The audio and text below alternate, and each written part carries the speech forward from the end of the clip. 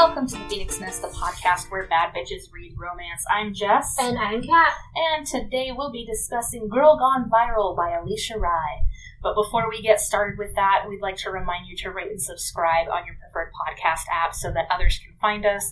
We'd also like to remind you that you can find us on Instagram at the PHX Nest Pod and on Twitter at PHX Pod. You'll find those links as well as the link to our blog and email address in the show notes. Now, to the book. How did we choose this one? Well, I feel that it was a big influence from reading Alicia Rai's first book because, well, I enjoyed it very thoroughly. I know you did. Yes. It was like a 2-to-1 split for us because Bethany did not enjoy it at all. I think it was a matter of like personal taste and like feeling called out on a lot of the topics that were in that one. Yeah. But you and I both enjoyed her first book, The Right Swipe. Her first traditionally published, because I think it's the first traditionally published book. Yeah, let's put it that way. More like widespread or widely known. But you and I both loved it, and it was one that I led, and it made me cry a lot. It did. And so, when this was announced that it was going to be released, we were like, oh shit, we have to do that. So we made room in our schedule, moved the next 3 books back a little bit so that we could do this one. Yep. Because even though we read all kinds of, books, we wanted to be really, I guess, on trend for what's going on in the romance world.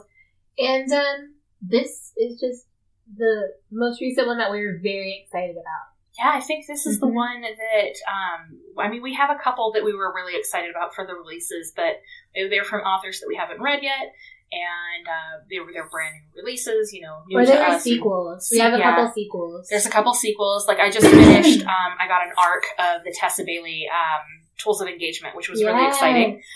It was good. I enjoyed it. However, I was more excited about Girl Gone Viral. And then also shout out to Alicia Rai for releasing a book in the middle of a global pandemic. And not only that, but she's an author that I've noticed just seems to manage her time really well. And she probably wouldn't agree with that based on her Twitter. But she always responds to people, and she's always talking about like what she's doing. And she just seems to really kind of have it together from what I can see. I tweeted at her and thanked her for this book because it made me feel like home, and her response was good. That's exactly what I was hoping for. And we also tagged her in our Instagram, and she liked that too. Yeah. So that was really cool. We just really like her a lot. She's really sweet. She's really sweet, yeah. And listen, we've never met her, but we're already best friends with her. Alicia, if you're listening, just know that we love you a lot, and we would love to meet you once this pandemic is over, and we're allowed to meet you. And see some of your crazy purses. Oh my god, her purse collection is the best. She always shows, ones that she loves, and they're so cute. They're adorable. I don't even like purses very much. I bought the smallest one I could possibly find recently. I think it's crazy. If I can fit a book and my wallet and chapstick and keys, that's literally all I need. And a pack of gum. No, you need so much other stuff. No, I don't carry it. Sanitizer. No, you do. Hand soap, man. I have a full-on emergency kit. I know. I don't. Okay, but it saved my life a few times. It has. If I'm caught in places you're not supposed to be. If I'm caught in an emergency, I'm fucked. That's just all there is to it. Yeah, go buy stuff. Yeah. Oh well. Kat, do you want to start us off and read the synopsis for Girl Gone Viral? Yeah.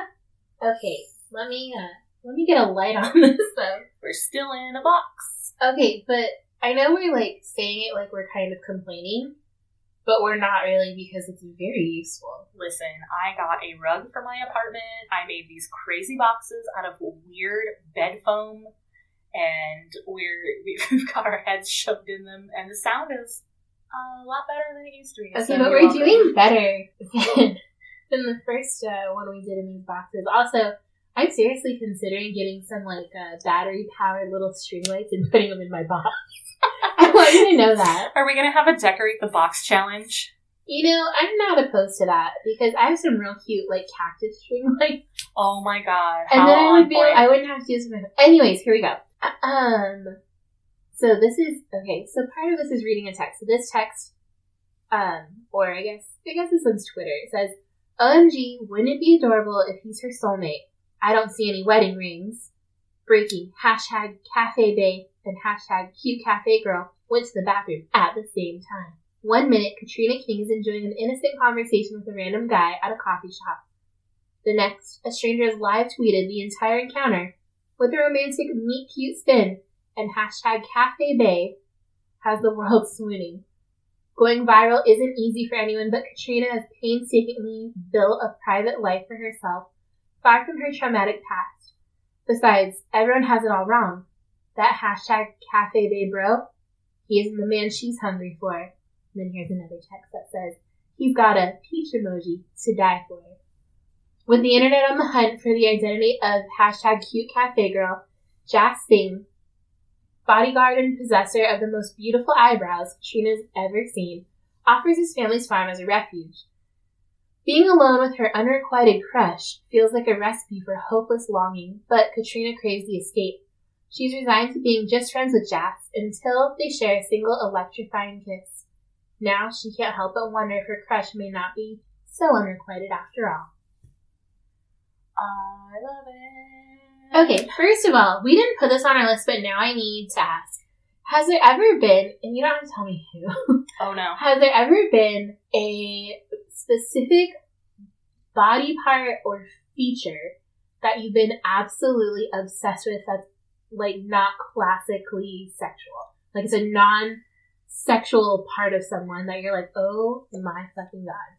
So, like, Sebastian Stan's butt chin?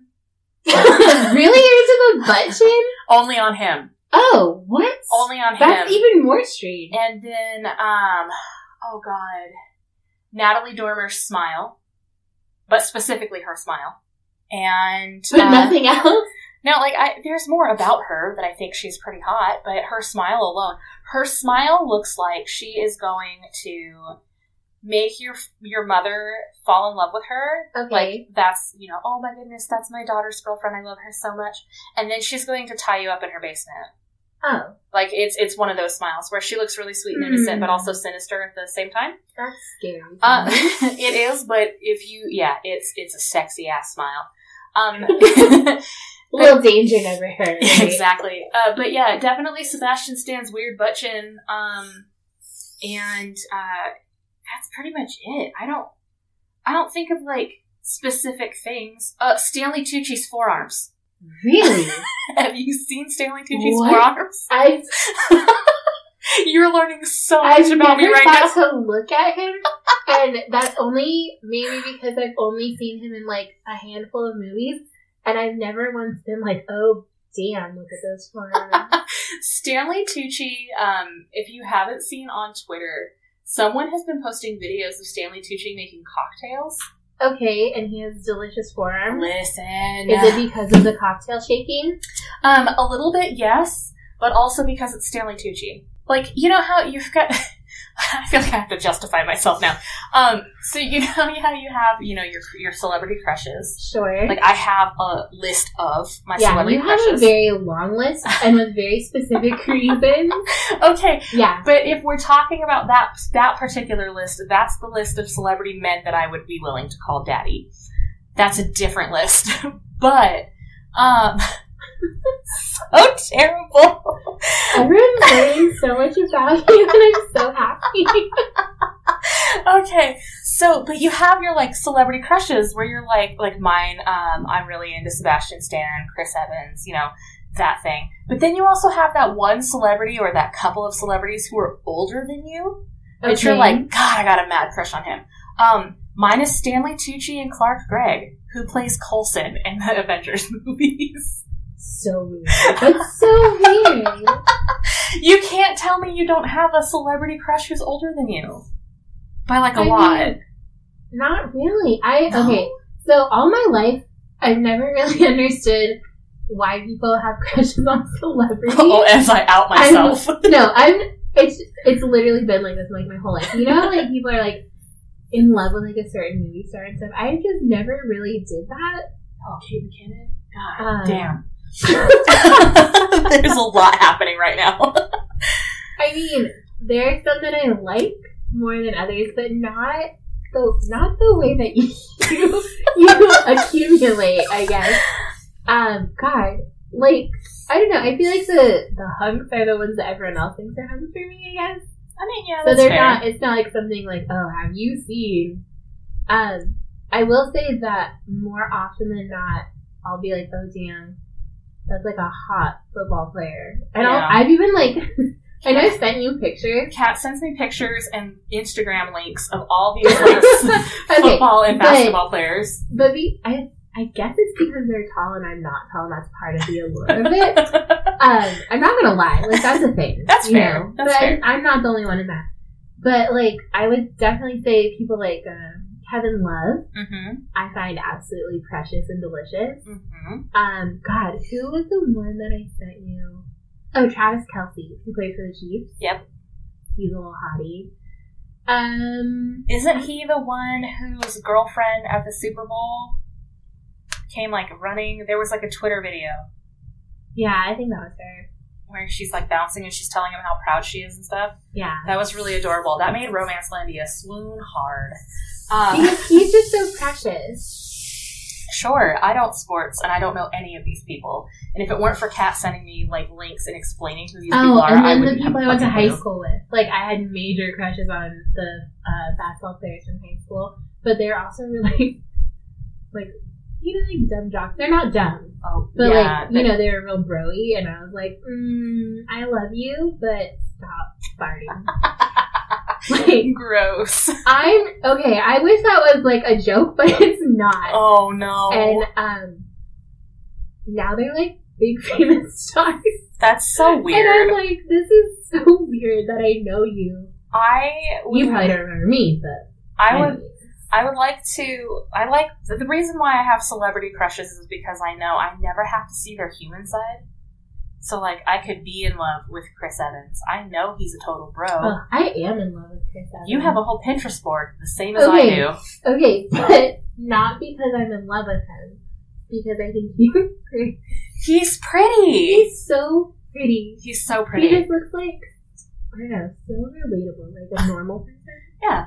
I mean, that's fair. He just shaved his dog recently and did a terrible job at it. I saw that. It's adorable. But, like, fair, because shaving dogs is fucking hard. So, let's move on from weird celebrity crushes and Stanley Tucci's amazing forearms. Specific weird smile analysis.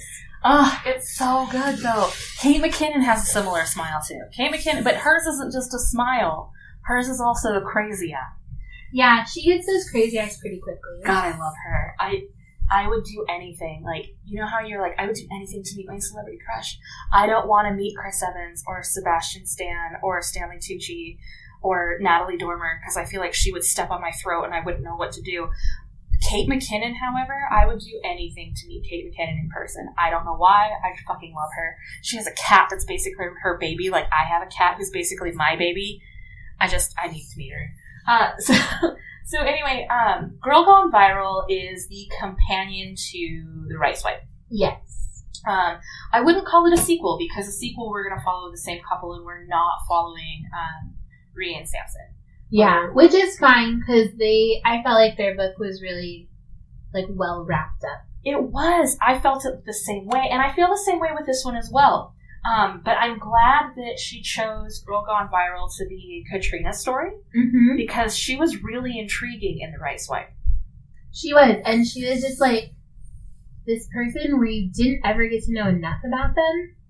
Yeah. And you wanted to because they seemed so wonderful. She seemed so amazing, and I wanted to know more about her. Mm-hmm. So thank you, Alicia, for making that happen.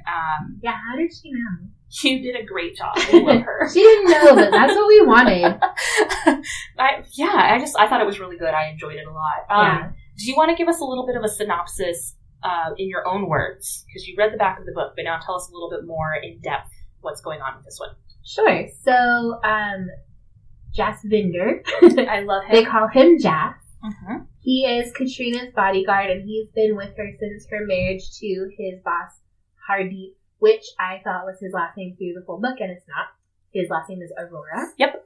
And so he's referred to as, like, the man who makes the jewelry and stuff in The Right Swipe. And we find out more about him in Girl Gone Viral. But what happens is Katrina has, you know, gone through a lot of therapy and stuff because she was kidnapped at one point when she was married to Hardeep. And she's going through a lot of anxiety of having to be in different places and trying to will herself into, like, wanting to date and stuff. And so she knows a lot of the local restaurants that are around her very nice and large house. And she's made a deal with herself. If I can go to 10 places, I can start dating. And she's finally hit that goal. Mm-hmm. So she's in one of those cafes and she's meeting with her therapist, which I think is really cool. If you have a therapist that'll, like, do that for you. Fuck yes. That'd be pretty awesome. And her therapist seems really fun, too. Yeah. She's very, like, not ruthless, but, like, no bones about it. You know? And I think maybe that's the kind of therapist I would be. That's the therapist I need so bad. Right? Just, like, listen, you gotta get your shit together. But so she wants to hang out, and Jas is, you know, doing his bodyguard thing, and she chooses her favorite table, and she goes to read a book, and some guy sits down next to her, and she's like, oh man, maybe I'll get those feelings, maybe I'll get those zings, and she doesn't. And she's kind of disappointed, and she's like, whatever, it's fine. And this guy even, like, asked her out, and is kind of flirting with her, and, like, showing her pictures of his mom's dog, and, like, whatever. And all the while, the people around her are, like, furiously typing on their phones, and it turns out that they're actually taking her photo with this man and, you know, creating this love story that we talked about in the back where they're like, oh man, they're so cute together, they need to go out, he's asking her out, oh, they both disappeared, all this stuff. And so it turns into this, like, snowball effect, and she becomes the girl gone viral because you can't really tell who she is in those pictures. And then the guy from that tweet, like, that was pictured with her, is like, oh yeah, we definitely went on a date, I don't kiss and tell, blah blah. And he's really playing it up for his own purposes on Twitter, which is real gross, and we'll talk about that in a minute. Ugh. Yeah, he is icky. And so she's having, like, essentially having a meltdown where she is having anxiety and she's not doing her normal routine, and she's just, you know, glued to her computer to watch the numbers come in and watch what's unfolding about herself in, like, this horrified car accident can't look away type of thing. Mm-hmm. And Jas is like, dude, you can't do this. Let's go. Like, what do you want to do? And she's like, I feel like I want to get away from everything. I don't want people to find out where I live. And they're basically, like, challenging people to do that, which also, don't do that to people. That's so creepy. Yeah. And so at the same time, Jas is trying to figure out how to deal with his own issues. He's got PTSD. Not only from being in the military and the army, but from an incident in which we'll get into later about where he was injured. And his family's been pressuring him to, like, come back to the farm, come back and visit us, come back for this great ceremony. And he's always like, no, no, no. But as soon as Katrina's like, hey, I need to get away, he's like, I have the perfect place. It's secluded. It's a small house on the farm. No one will know who you are, and they can't find us, and all this stuff. So he, like, sweeps her away and drives her all the way up to Northern California. And from there, just a lot of his family stuff unravels.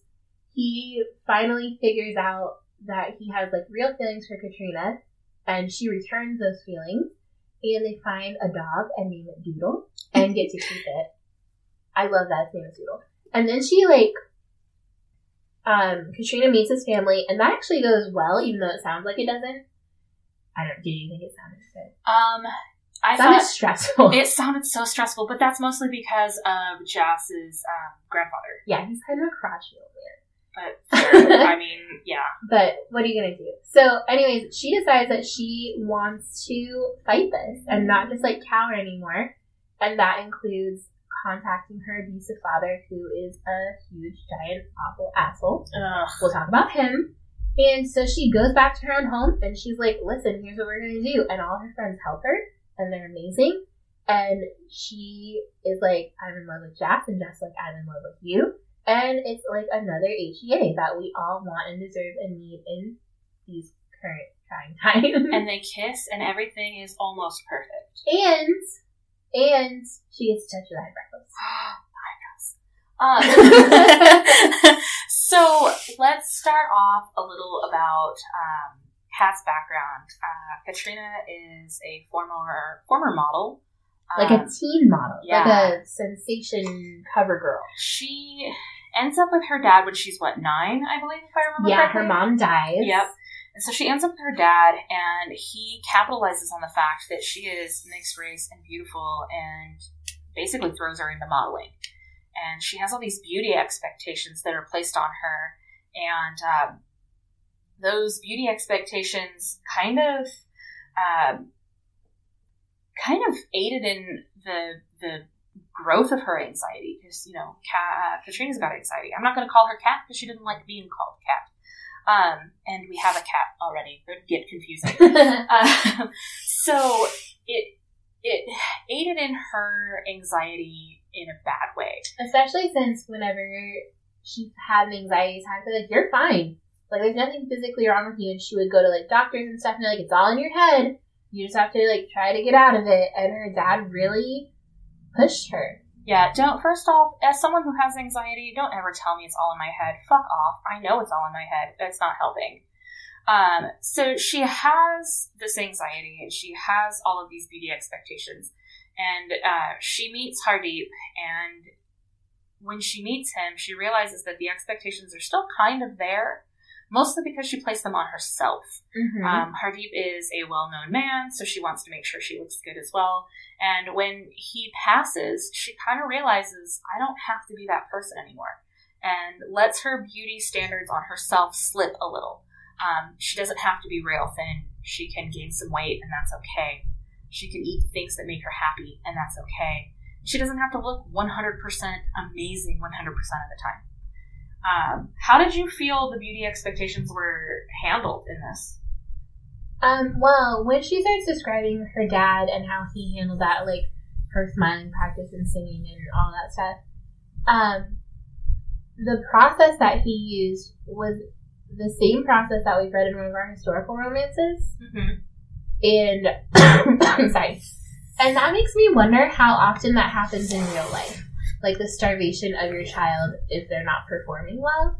And I think that is like one of the creepiest manipulative things you can do. I really appreciated that she didn't need other people to tell her she was pretty anymore. Like, she grew up hearing, you're pretty, and like that's what mattered. Mm-hmm. And as an adult, she went through a lot of therapy, but she finally got to a place where she was like, I know that I feel good in this body, and I know that I feel good more so than I have in the past. And I think that's such an important lesson that, like, you are your number one, and you should make sure you feel good. And if you don't feel good, then you're in charge of your body. And, you know, learning that you have control over yourself, especially as an adult, is something that's really, really difficult. And I appreciate that they, like, never hinted that Jazz was only after her because she was pretty. And I think that was a way better foundation for their relationship. Yeah, they didn't, it wasn't based on how she looked. It was based more on who she was as a person. Mm-hmm. And often it talked about that the most beautiful thing about her was how kind she was and how she nurtured herself and nurturing others. Yeah. And that's not something that's usually appreciated because it's an expectation in women. And I like that was, you know, very readily pointed out throughout the story. That there weren't any expectations solely because she was a woman. That's what really got to me. Yeah, she was cooking and baking because she wanted to. Those are things that she enjoyed. She had her sourdough starter. First off, we're in the middle of the pandemic. I'm surprised I haven't started a sourdough starter yet. One of our friends, he wants to make bread, and he's like, I don't have a starter. That's the hardest part. And I was like, I can't help you there, man. Like, equal parts flour, equal parts water, according to Google, is what I found. I have everything I need to start one. I and just like starter yeast, right? Not always, because what you're doing is you're letting the water and the flour ferment, and it creates its own yeast. It sounds disgusting. That's why I haven't done it yet. But she's got the sourdough starter that was her mother's, and her mother loved it, and that was something that was kind of passed on to her from her mother. So the only thing that she's doing that is traditionally feminine is she's doing it because she wants to do it, not because it's expected of her. And that's something that's really important to point out. Like, just because you enjoy doing those things doesn't mean that people should try to talk you out of those things. No. And I think that's something where people are like, well, if you are a feminist, then why do you cook? And it's like, well, because everyone should cook. I mean, like, how else are you going to eat? That's a thing. Like, why is that a masculine or feminine thing? Yeah, it's even not. Baking. Like, for the love of God, if you want a cookie, Make a fucking cookie. It takes some practice, let me tell you. Grocery store cookies aren't always the best. They're so sad. Oh, they're really salty usually too. Ew. So we can actually move in from her beauty expectations straight into the abuse that she endured with her father. Kat mentioned kind of the punishment that she would receive for not being perfect. And that punishment being, he would lay out a spread of food on the counter and say, you can have all of this only if you are perfect. And every time she misstepped in his eyes, he would take something away. There was other abuses as well. A lot of manipulation. Tons of it. Like, especially the who are you with, where are you going, how long will you be there kind of stuff. Mm-hmm. But not only that, a lot of emotional abuse and blackmail later on. Like, him making sure that he got paid to be your manager. But, like, really paid, Taking almost all of her money. It was mostly his. She didn't get hardly any of that. And then him, like, needing to be paid off. Yeah, at the end. But you know what? The best part of that whole situation. So, this whole going viral thing is not a thing that she enjoys. She wants to be very private. And there's multiple reasons for that. Her anxiety, her PTSD, all of those things, those beauty expectations that she thinks the world has placed on her. They're very anxious things that are part of her life that she doesn't want to be there. She wants to be a very private person. And going viral doesn't help that. And in doing so, her dad sees it and kind of recognizes that that's his daughter and kind of comes out of the woodworks. And she says, you know what, instead of hiding from this, I'm going to face it head on. She actually uses one of his abuse tactics against him. And I thought that was the strongest thing I had ever seen in a character, getting over the abuse and basically turning it back on her abuser. I will give you all of this only if you do X, Y, and Z. Mm-hmm. And for everything that you misstep or everything that you don't do that I want you to do, I'm going to take a little bit of it away. She wrote those 10 checks. And every time he took too long to answer a question or he wouldn't answer a question, she'd take one of those checks away. Yeah, every second he refused to do what she asked. She'd take one away. And I thought that was pretty empowering, for someone who... And she said it was one of the things that she had, like, fantasized about doing to get back at him, but had never, like, had the balls to do. God, I was so glad she got the balls to do it in the end. I was so proud of her as a character to just finally get it together and be like, fuck you. You don't own me. You own nothing about me. And if you so much as think about doing anything. She recorded the whole conversation and made him admit to all of these things that he did to her so that if he tried to retaliate and come back, she's like, no, fucker. I have the proof and I will take it to the authorities. And I feel like that's something that's a pretty common fantasy if you've ever been in, like, a really manipulative relationship where you're like, oh, I would give anything to have the balls to do this. Yeah. And she actually gets to do it, which makes it really relatable. We talked in the last episode too. We're recording these back to back, so I'm very fresh in my mind what happened in the last episode. Oh, sure. We talked about the character development in the characters in that book and how we didn't really see any. Yeah. We literally watch Jazz and Katrina grow as characters from start to finish. And I think one of the huge differences is that these were two people that already loved each other. Yeah. And that love wasn't, like, turned sour, like, diluted in any way by any of the extra stuff that came up. No. Well, and it took them a while to have the conversation to begin with. It was very unrequited, so they thought. Yeah, years. Years of unrequited. Was it, like, 12 years or some shit of him being in love with her? Yeah, it was a long time. Because he says from the moment he saw her, he knew. The first time when she was getting married, yeah. Yeah. Because they have, we'll get into that in a minute, but they have a quick marriage. But it was interesting and it was amazing, especially coming off of the other book, to watch these two characters grow, and not just grow as themselves, but grow together. Because they had to grow together and then also grow individually themselves. The support that they got from one another was one of the highlights, I think. Yeah, and it was support from each other. I'll support you in this endeavor, and you support me in this one. And it was interesting to watch them grow together and then also grow individually in themselves. That's not something that we normally see a lot of times, but I think that Alicia is really good at doing that because she did something similar in The Right Swipe as well. She had these two characters that had to grow into themselves on their own and then had to do it again as a couple. And I think she did it really well, and she continues to do it really well. And I think it's also a really good example because I think often people feel that if they can just get the right significant other, that everything will be fine.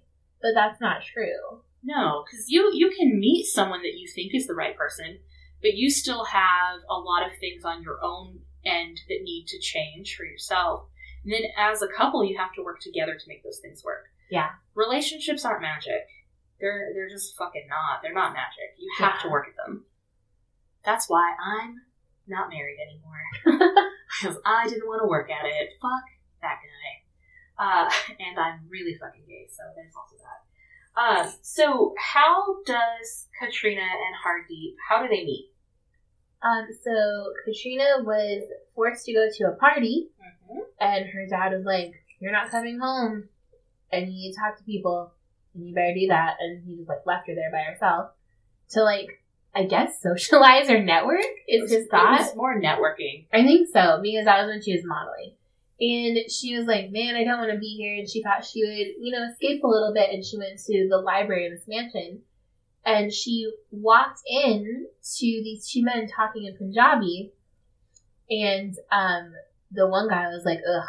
And the other guy, who happened to be Hardeep, was like, "No, come on in and chat with me." And so she sat and talked with him for hours and was really open with him about her situation with her dad and stuff. And he provided an escape for her by marrying her and paying off her dad to never come near her again. And, she kind of fell into that veil of protection that he enjoyed extending to people. It was the ultimate marriage of convenience. The only time I feel like a marriage of convenience works, because they did love each other, but they didn't have a romantic relationship. No, they didn't. It was a friend's relationship, and he got her out of a situation that she needed to get out of. Mm-hmm. And he knew that by doing that, he could teach her to be her own person and to help her.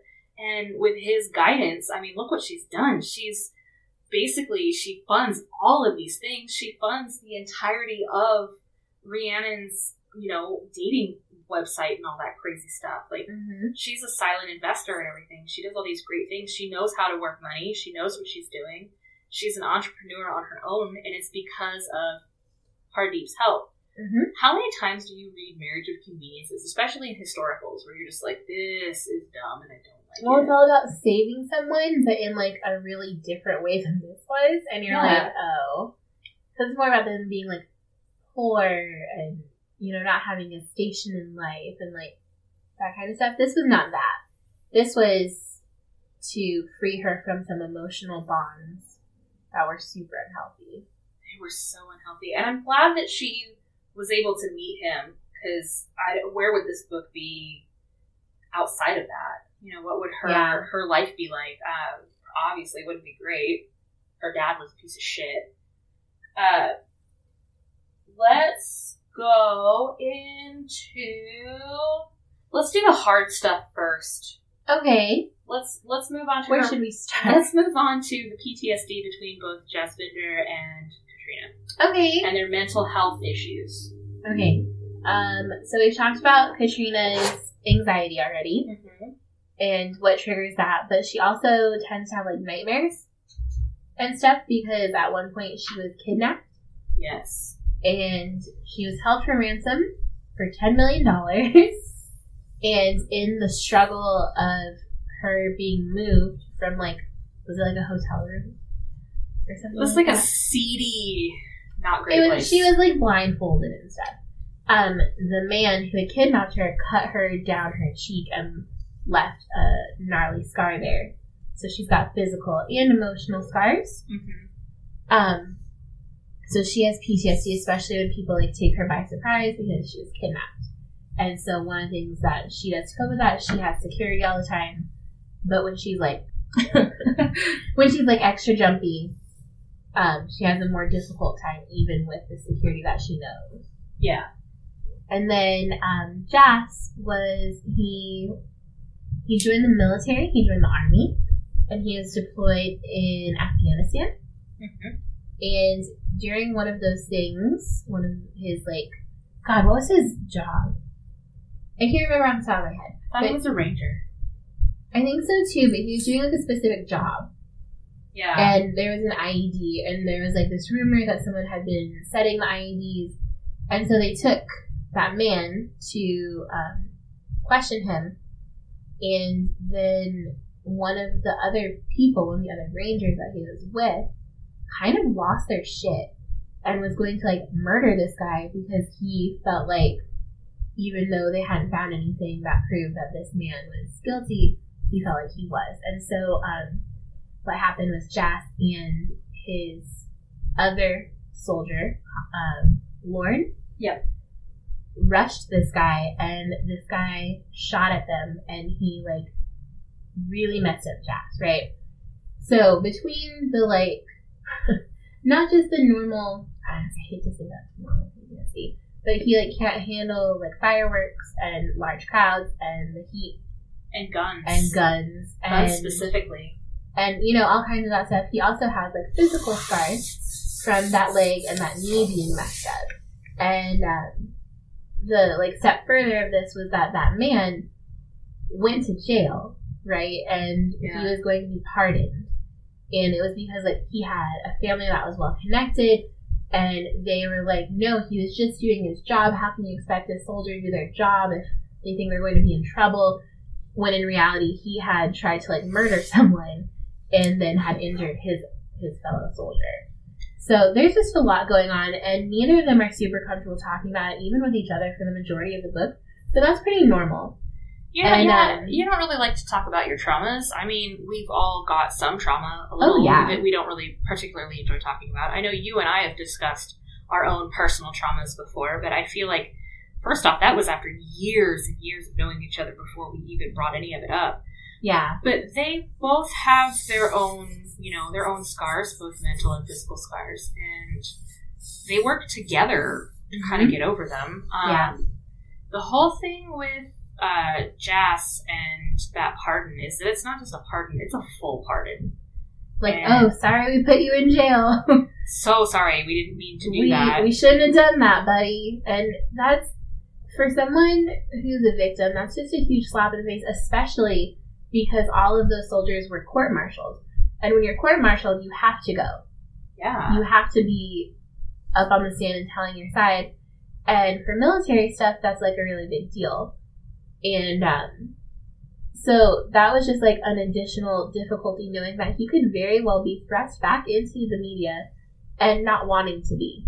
Well, and not only that, but he was concerned about Katrina the whole time too. If he gets thrust into the media, isn't his job going to come out as well? And then that's going to go on to her, and then she's going to be thrust into it as well. And there's all of that stuff. But it's so difficult for the both of them to kind of get over what's happening in their lives. They can't control these things, and they're both in situations where they want to control the things, Yeah, and that's just something, especially, they were pretty aware of their triggers, and that in, its own twisted way is really fortunate. When you're not sure of your triggers, it's not a good time to be caught unaware. Ooh. And it's, generally not the other person's fault, or not, anyone's fault, and you just aren't aware of what's going to set you off. And that can be really, really difficult to come to terms with. I think Alicia Rai did a fantastic job of not only explaining the triggers portion of this and, the aftermath of it, but the scene where Jas finally decides to kind of come clean to his family, and he's sweating and he's nervous. Anytime you have to drop big news on someone that feels super big to you on the inside, where you know that you're going to be you're going to uncontrollably lose it. And then you have the added pressure of thinking people aren't going to understand you and they're going to judge you. That's a really difficult thing to to get across in writing because it's such a personal feeling. It's difficult. It's hard. Anytime you have to do any of that, it's not a good time. But she did such a good job kind of putting you in the emotion. Because I don't know how you felt, Kat, but I was nervous for him. That was one of the scenes that made me cry. See, I was waiting for one of the ones that would make you cry. I cried like 3 times, not like 20 times like the last time we read Alicia Rye. I don't know, as someone who has had friends and family with PTSD and has had to hear them explain things or have others explain it in their stead because they're having an issue and can't explain it themselves. Yeah. It was very close to that feeling that you get. Because it takes a lot of inner strength to explain what's wrong. Yeah. And how you feel victimized because it's different for every person. So, like, you could say that you don't like firearms. Totally fair statement. But if people push it and you have to explain why you don't like firearms, you've been shot at, you've been injured, you've been in a war zone. People don't always leave you alone. Like, they just don't accept that. Well, that's really difficult. And especially his family was so nosy. Yeah. That I think that was, like, an added pressure on top of that. But, like, also fair. Well, and it kind of goes to being pushed. I mean, there's that gun that was sitting on the fireplace mantle. He took it off the wall and took it back to the big house because he didn't have it around. Logically, like, I know it's unloaded and I know it's not from this century and it won't work, but it cannot be in this house. Yeah.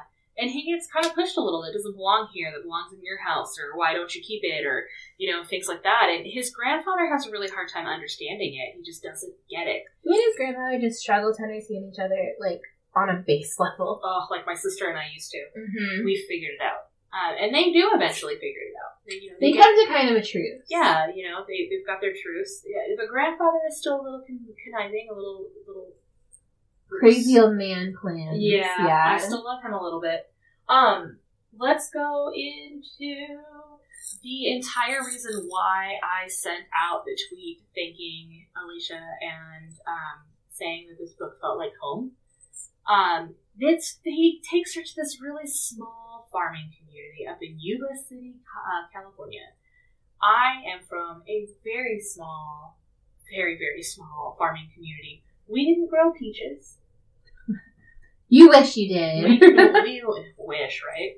We had citrus and lettuce and tomatoes and melons and broccoli and cauliflower, all that fun shit.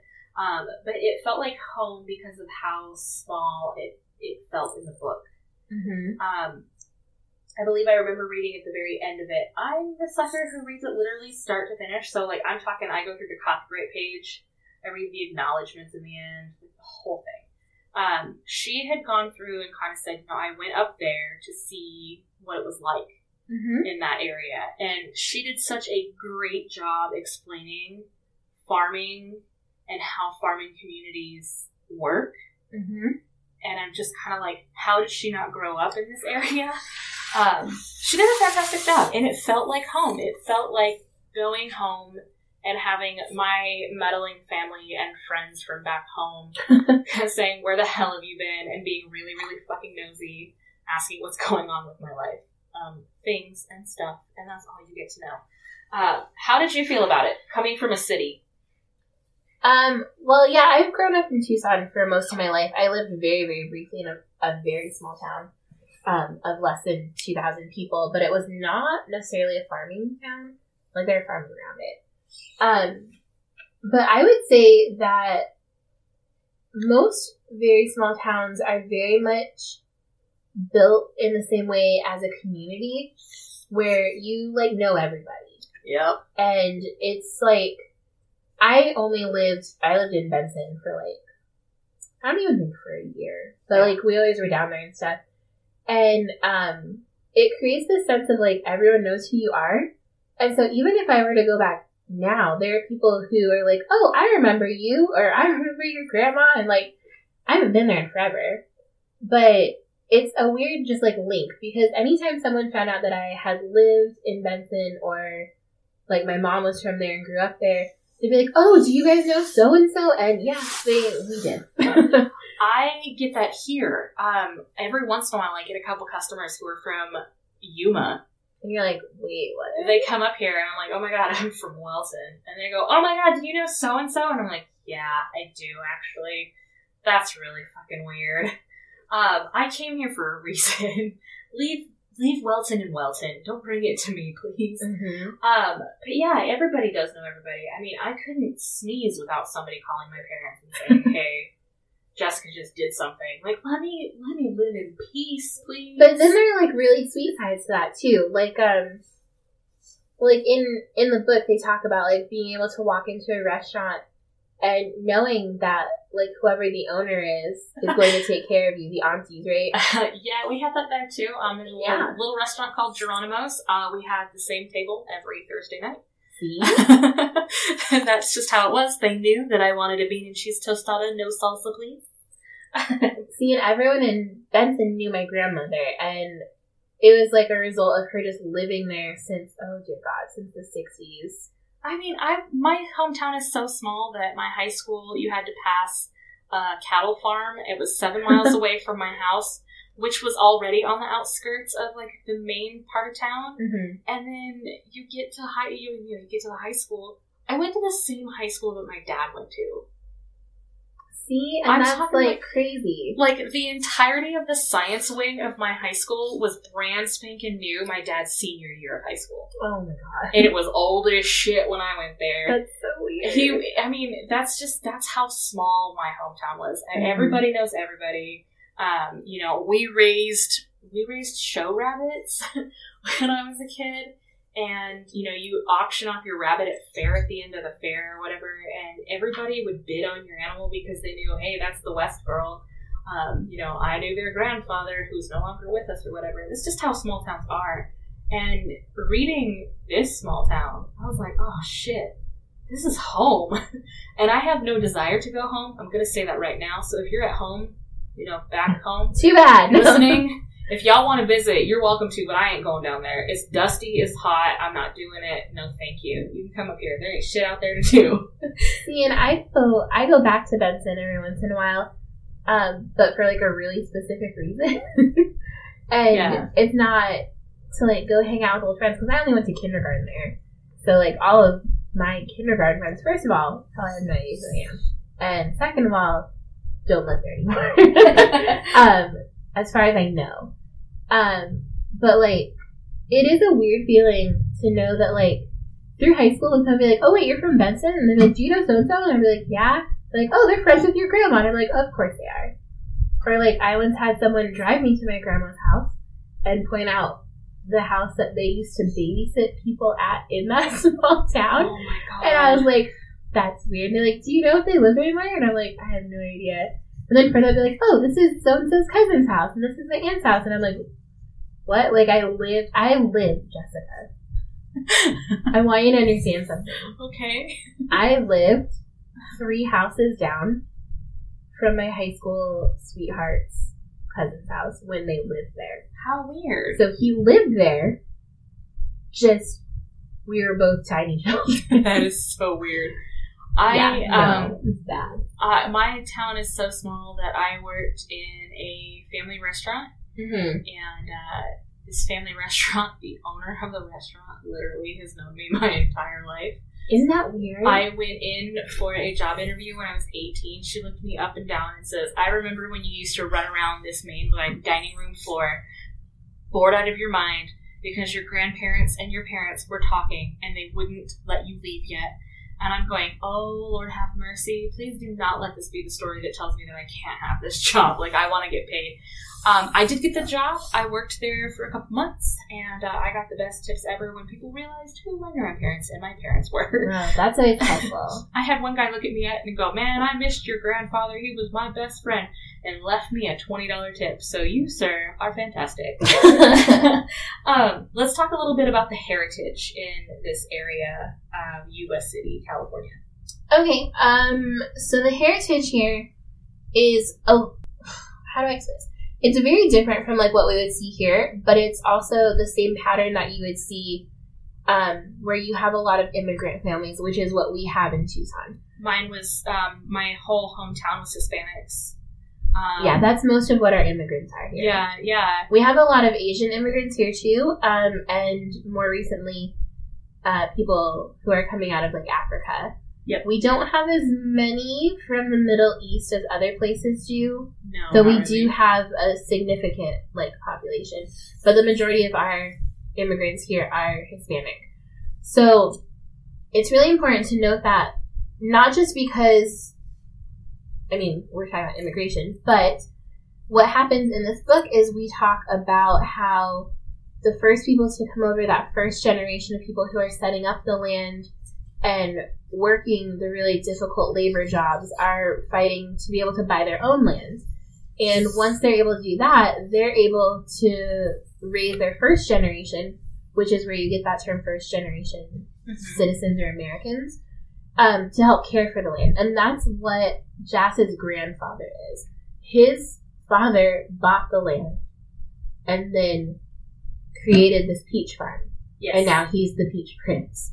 And it's a very significant thing, because if you're not from a family who's had those steps to take, it's very, very different.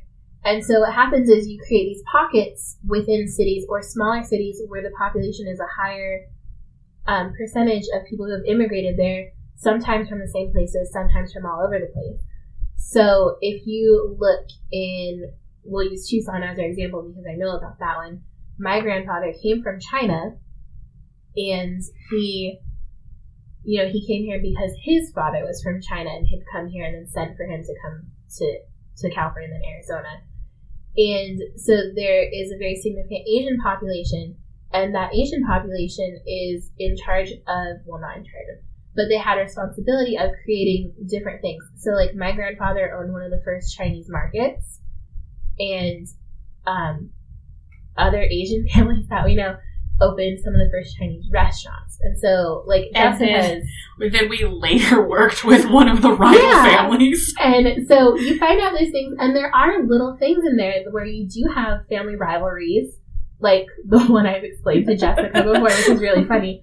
Now it's funny. Probably not so much in, like, the 70s. It was hysterical as far as I'm concerned. But you have these pockets of things where these people have worked super hard. And in this book, they've worked the land and they've made something of themselves. And it's kind of a legacy. And they're hoping that they get to pass it down. But one of the important things is that you pass it down to your blood, right? Yeah. And that's where the kind of sticking point is between Jas and his grandfather. Because he has a stepbrother who fully wants to work this farm. And he's like, he keeps thinking, well, why would he will it to me and only to me if my brother wants to do all this work and all this stuff, right? And then in the end, we find out that the grandfather's actually not an asshole, and he gave them each 50% of the land. But it's really important to understand that history, because it's very rare that people who come to America keep their own ways. Yeah. And that's something that part of this book is talking about trying to keep. So they have like a history museum, and they have this just like huge amount of pride in what they've done and what they're accomplishing, and rightfully so. Yeah, I'm a white girl. I'm gonna fucking say it. That's the real reason I'm on this, isn't it? So I can explain things. No, that is not the real reason. I'm just but it is helpful. I was one of just a handful, honestly. Like, if I think about my friends growing up in my classrooms growing up, you could spot the little white kids. Like, you could count how many white kids were in the class, and it was not as many as the Hispanic kids. But, I don't really have a lot of that information in regards to, like, how my mom's side of the family came over here. Mm-hmm. Mom is probably going to listen to this and go, yes, you do. I don't remember, Mother. I can't remember how the Sicilians came over here. I remember that they didn't come through Ellis Island. They came through Louisiana. That is slightly different. That is all I know. I don't remember why we went to California. Don't ask me. I don't fucking know. Mm-hmm. And I don't know anything about my dad's side. My dad didn't know a whole heck of a lot on his own due to weird family stuff, and I don't know anything about it because of that and because he's no longer with us. Yeah. But for this little area, in the acknowledgments section at the very end, because I'm going to go back to that. Mm-hmm. You know, she gives the history of how the Sikh people came over and how they weren't technically allowed to own the land, and how they got around the not marrying outside of their nationalities, you know, by marrying the Hispanics in the area, because as far as the white people were concerned, your skin is brown, perfect, you can marry each other kind of thing. I think that it's difficult to look back on that history. I actually really appreciate Alicia Rye for putting that information in the end of the book and giving you the history of the area and how that worked. Mm-hmm. But I also think that as a white person, I have a lot to be thankful for the immigrant families who came over here and worked as hard as they did. I am simply but a white settler. Unfortunately, my people came and essentially just took over the fucking land. They didn't give a shit. And this country is based on the immigrants who came over and worked for a better life. So thank you to the immigrants. I appreciate you a lot. And thank you to Alicia Rye for putting all of that history in there, because I wouldn't have known. I have no idea. I know that my hometown is predominantly Hispanic because it's a border town. That's all I can tell you. I can't tell you anything else. It's a little bit different. It's a border town. There's nothing special about it. I mean, it's literally on the border. A lot of the people that work the fields are migrant workers. They come from Mexico to do the work. And if anybody ever wants to say anything about, you know, the Mexicans coming and taking your jobs, fuck you, because I can guarantee you as a white person, you don't want to be outside in the middle of summer picking watermelons. And just remember that when you drive your shitty 1990 Honda and they're out there in their brand new trucks because they put the work in. You didn't do shit over the summer. That's my soapbox. I'm going to step down now. I feel like there's a lot of just privileged white people that don't understand what it's like to work in a small farming community and how things fucking work in the world, and they all suck. Let's move on to happier things. Let's move on to what I want the next book to be about. Which oh my god, can I guess? What is it? Lakshmi? Okay, first off, I love Lakshmi, and I would die to have her book. But I don't want it to be like the next one. Maybe, wait, if I can get Lakshmi and this couple. So, Jasvinder's stepbrother is gay. Yes. And has a fiancé. I want to know more about them. I want to know so much about them. If Alicia could make that happen with Lakshmi in the story, that'd be great, because I would lay down my life for that woman. I just want everybody to know that. How was it for you to read a secondary romance, essentially? I mean, it was not necessarily secondary in that it was the main romance, and then there was another secondary romance that we got a lot of information on.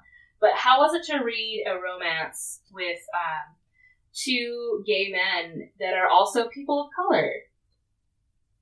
So this kind of caught me off guard. Partly because I was so into reading the interracial romance that I was already reading in, you know, Katrina and Jasvinder. But I feel like it more caught me off guard because, unfortunately, one of the stereotypes that goes with a lot of, especially, like, old school or what you consider, like, conservative people of color is that they're not very accepting of people who are gay. And, while that may be true, that's not always true, and that's, you know, why it's a stereotype. And so I think that's why it caught me off guard, just because it was casually thrown in there. Like, it wasn't a big deal. No one really made it into a big deal, which I truly appreciate, because if you're in a family that's really supportive of you no matter what, they need to mean no matter what. Yeah. And so this was, like, a really refreshing surprise, I felt. Especially finding out that another thing that I think happens in ethnic families is that they want you to marry someone who deserves you or you deserve them in terms of, like, education and standing and money. And so while both of these men are very successful, like, the farming is successful and then the therapist is successful, they're just very successful in different ways. And it's just a really good reminder that just because someone's successful in one thing doesn't mean that's the same way you're going to be successful.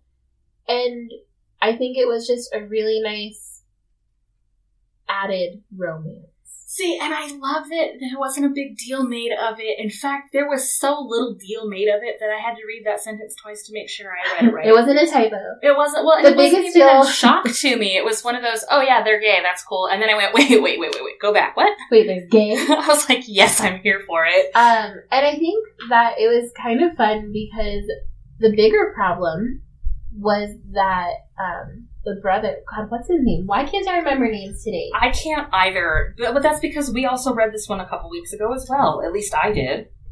Bikram. Bikram. I should have It came to me. I had to pick up the book. But I think what was really funny was that he's more offended that Jas is like, yeah, go get married, instead of being like, you're too young. You can't be in love yet. Like, all this stuff. Like, being a typical overprotective big brother. And then Jas is like, dude, do you think I wouldn't, like, do a background check on someone you're going to marry? Like, come on. Like, I'm the big brother, but I don't have to be, like, overbearing about it. But, like, I also get, you do want certain people to be more protective of you than others, so I get that, too. My little sister is pretty protective. I'm gonna just say that. She has let me know that, if I ever start dating again, that she is going to come down and make sure that my prospective partner knows where they stand. Oh, no. In the family. I'm like, don't scare them, your prospective partner has a lot of time on their hands. Yeah, my sister talks a lot. I love her a lot, but Jesus. So let's go into the last thing before we do our reviews. Okay. I know specifically you wanted to talk about this one, is the taboo relationship between a bodyguard or the protector and their rich client. Okay, yeah, because we don't normally see this in, like, a romance setting.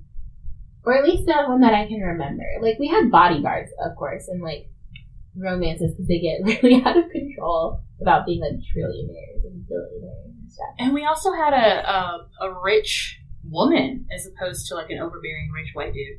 Which was really nice, because I don't like overbearing rich white dudes. Yeah, not so much. How are you, Jeff Bezos?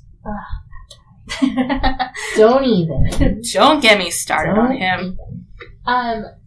It was just nice to see someone who is committed to their job, which is, I feel, always a good sign. If you are good at your job and you can do it and you care about it, that's fantastic. But just in the different ways that he cared for Katrina, I don't know that he knew he was expressing love for her in those ways. And she clearly didn't know. And until, her obsession with his eyebrows started. I love the obsession with the eyebrows. His werewolf eyebrows. Werewolf eyebrows. That's what she calls them. But they're so perfectly formed. They're so great. I liked that we got a trope that we don't see a lot of. And we got it done well. And I think one of the bonuses was that he didn't treat her like she was a child or that she was helpless, even though he fully understood her background, like, for the most part, right? Yeah. He never sheltered her to the point of, where it's driving me crazy, where it's like, good God, just let her eat some cereal or something. Let her make some fucking cinnamon rolls and leave her alone. He did do a couple things that would traditionally be considered overstepping, like when he was worried about her losing Doodle. Oh, yeah. He was like, give him $5,000. And his brother's like, you're fucking crazy. I will give him $500 for that mutt. And I was like, see, that's something that would be overstepping. Like, no, we'll just pay them off and they'll be fine. But it was for sweet reasons. It was. It wasn't for weird, creepy reasons. It was for sweet reasons. Yeah, it was fine. It was just one of those things that could have gone really, really poorly as a character development detail. Yeah. But it went really well. I enjoyed it. I'm glad she did it. There were several tropes that I didn't know that I liked until I read this, and it's probably because everyone else has done a piss poor job of it, and I think Alicia Ryan could write a fucking grocery list and I would read it happily. Ooh, so fun. So that's Girl Gone Viral. We actually really loved it. Did it make you want to have a water balloon fight? More than anything. Like a sexy water balloon fight? Oh my god, he brought up the hay bales, and I was like, oh no. He has to know. She doesn't know. Hay is so fucking itchy, y'all. It's dusty. It's the absolute it hurts worst. Too. It's scratchy, and it's itchy. It's awful. It's horrible. But then it was fine. Because then it was snow, or not snow. Oh my gosh, water balloons. It was water balloons. Because she wanted snow, but there was no snow, so he was going to have a hay bale fight. How did she grow up in California and she's never had a snow cone, though?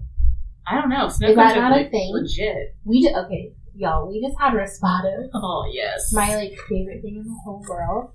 And I feel like everyone needs to have one.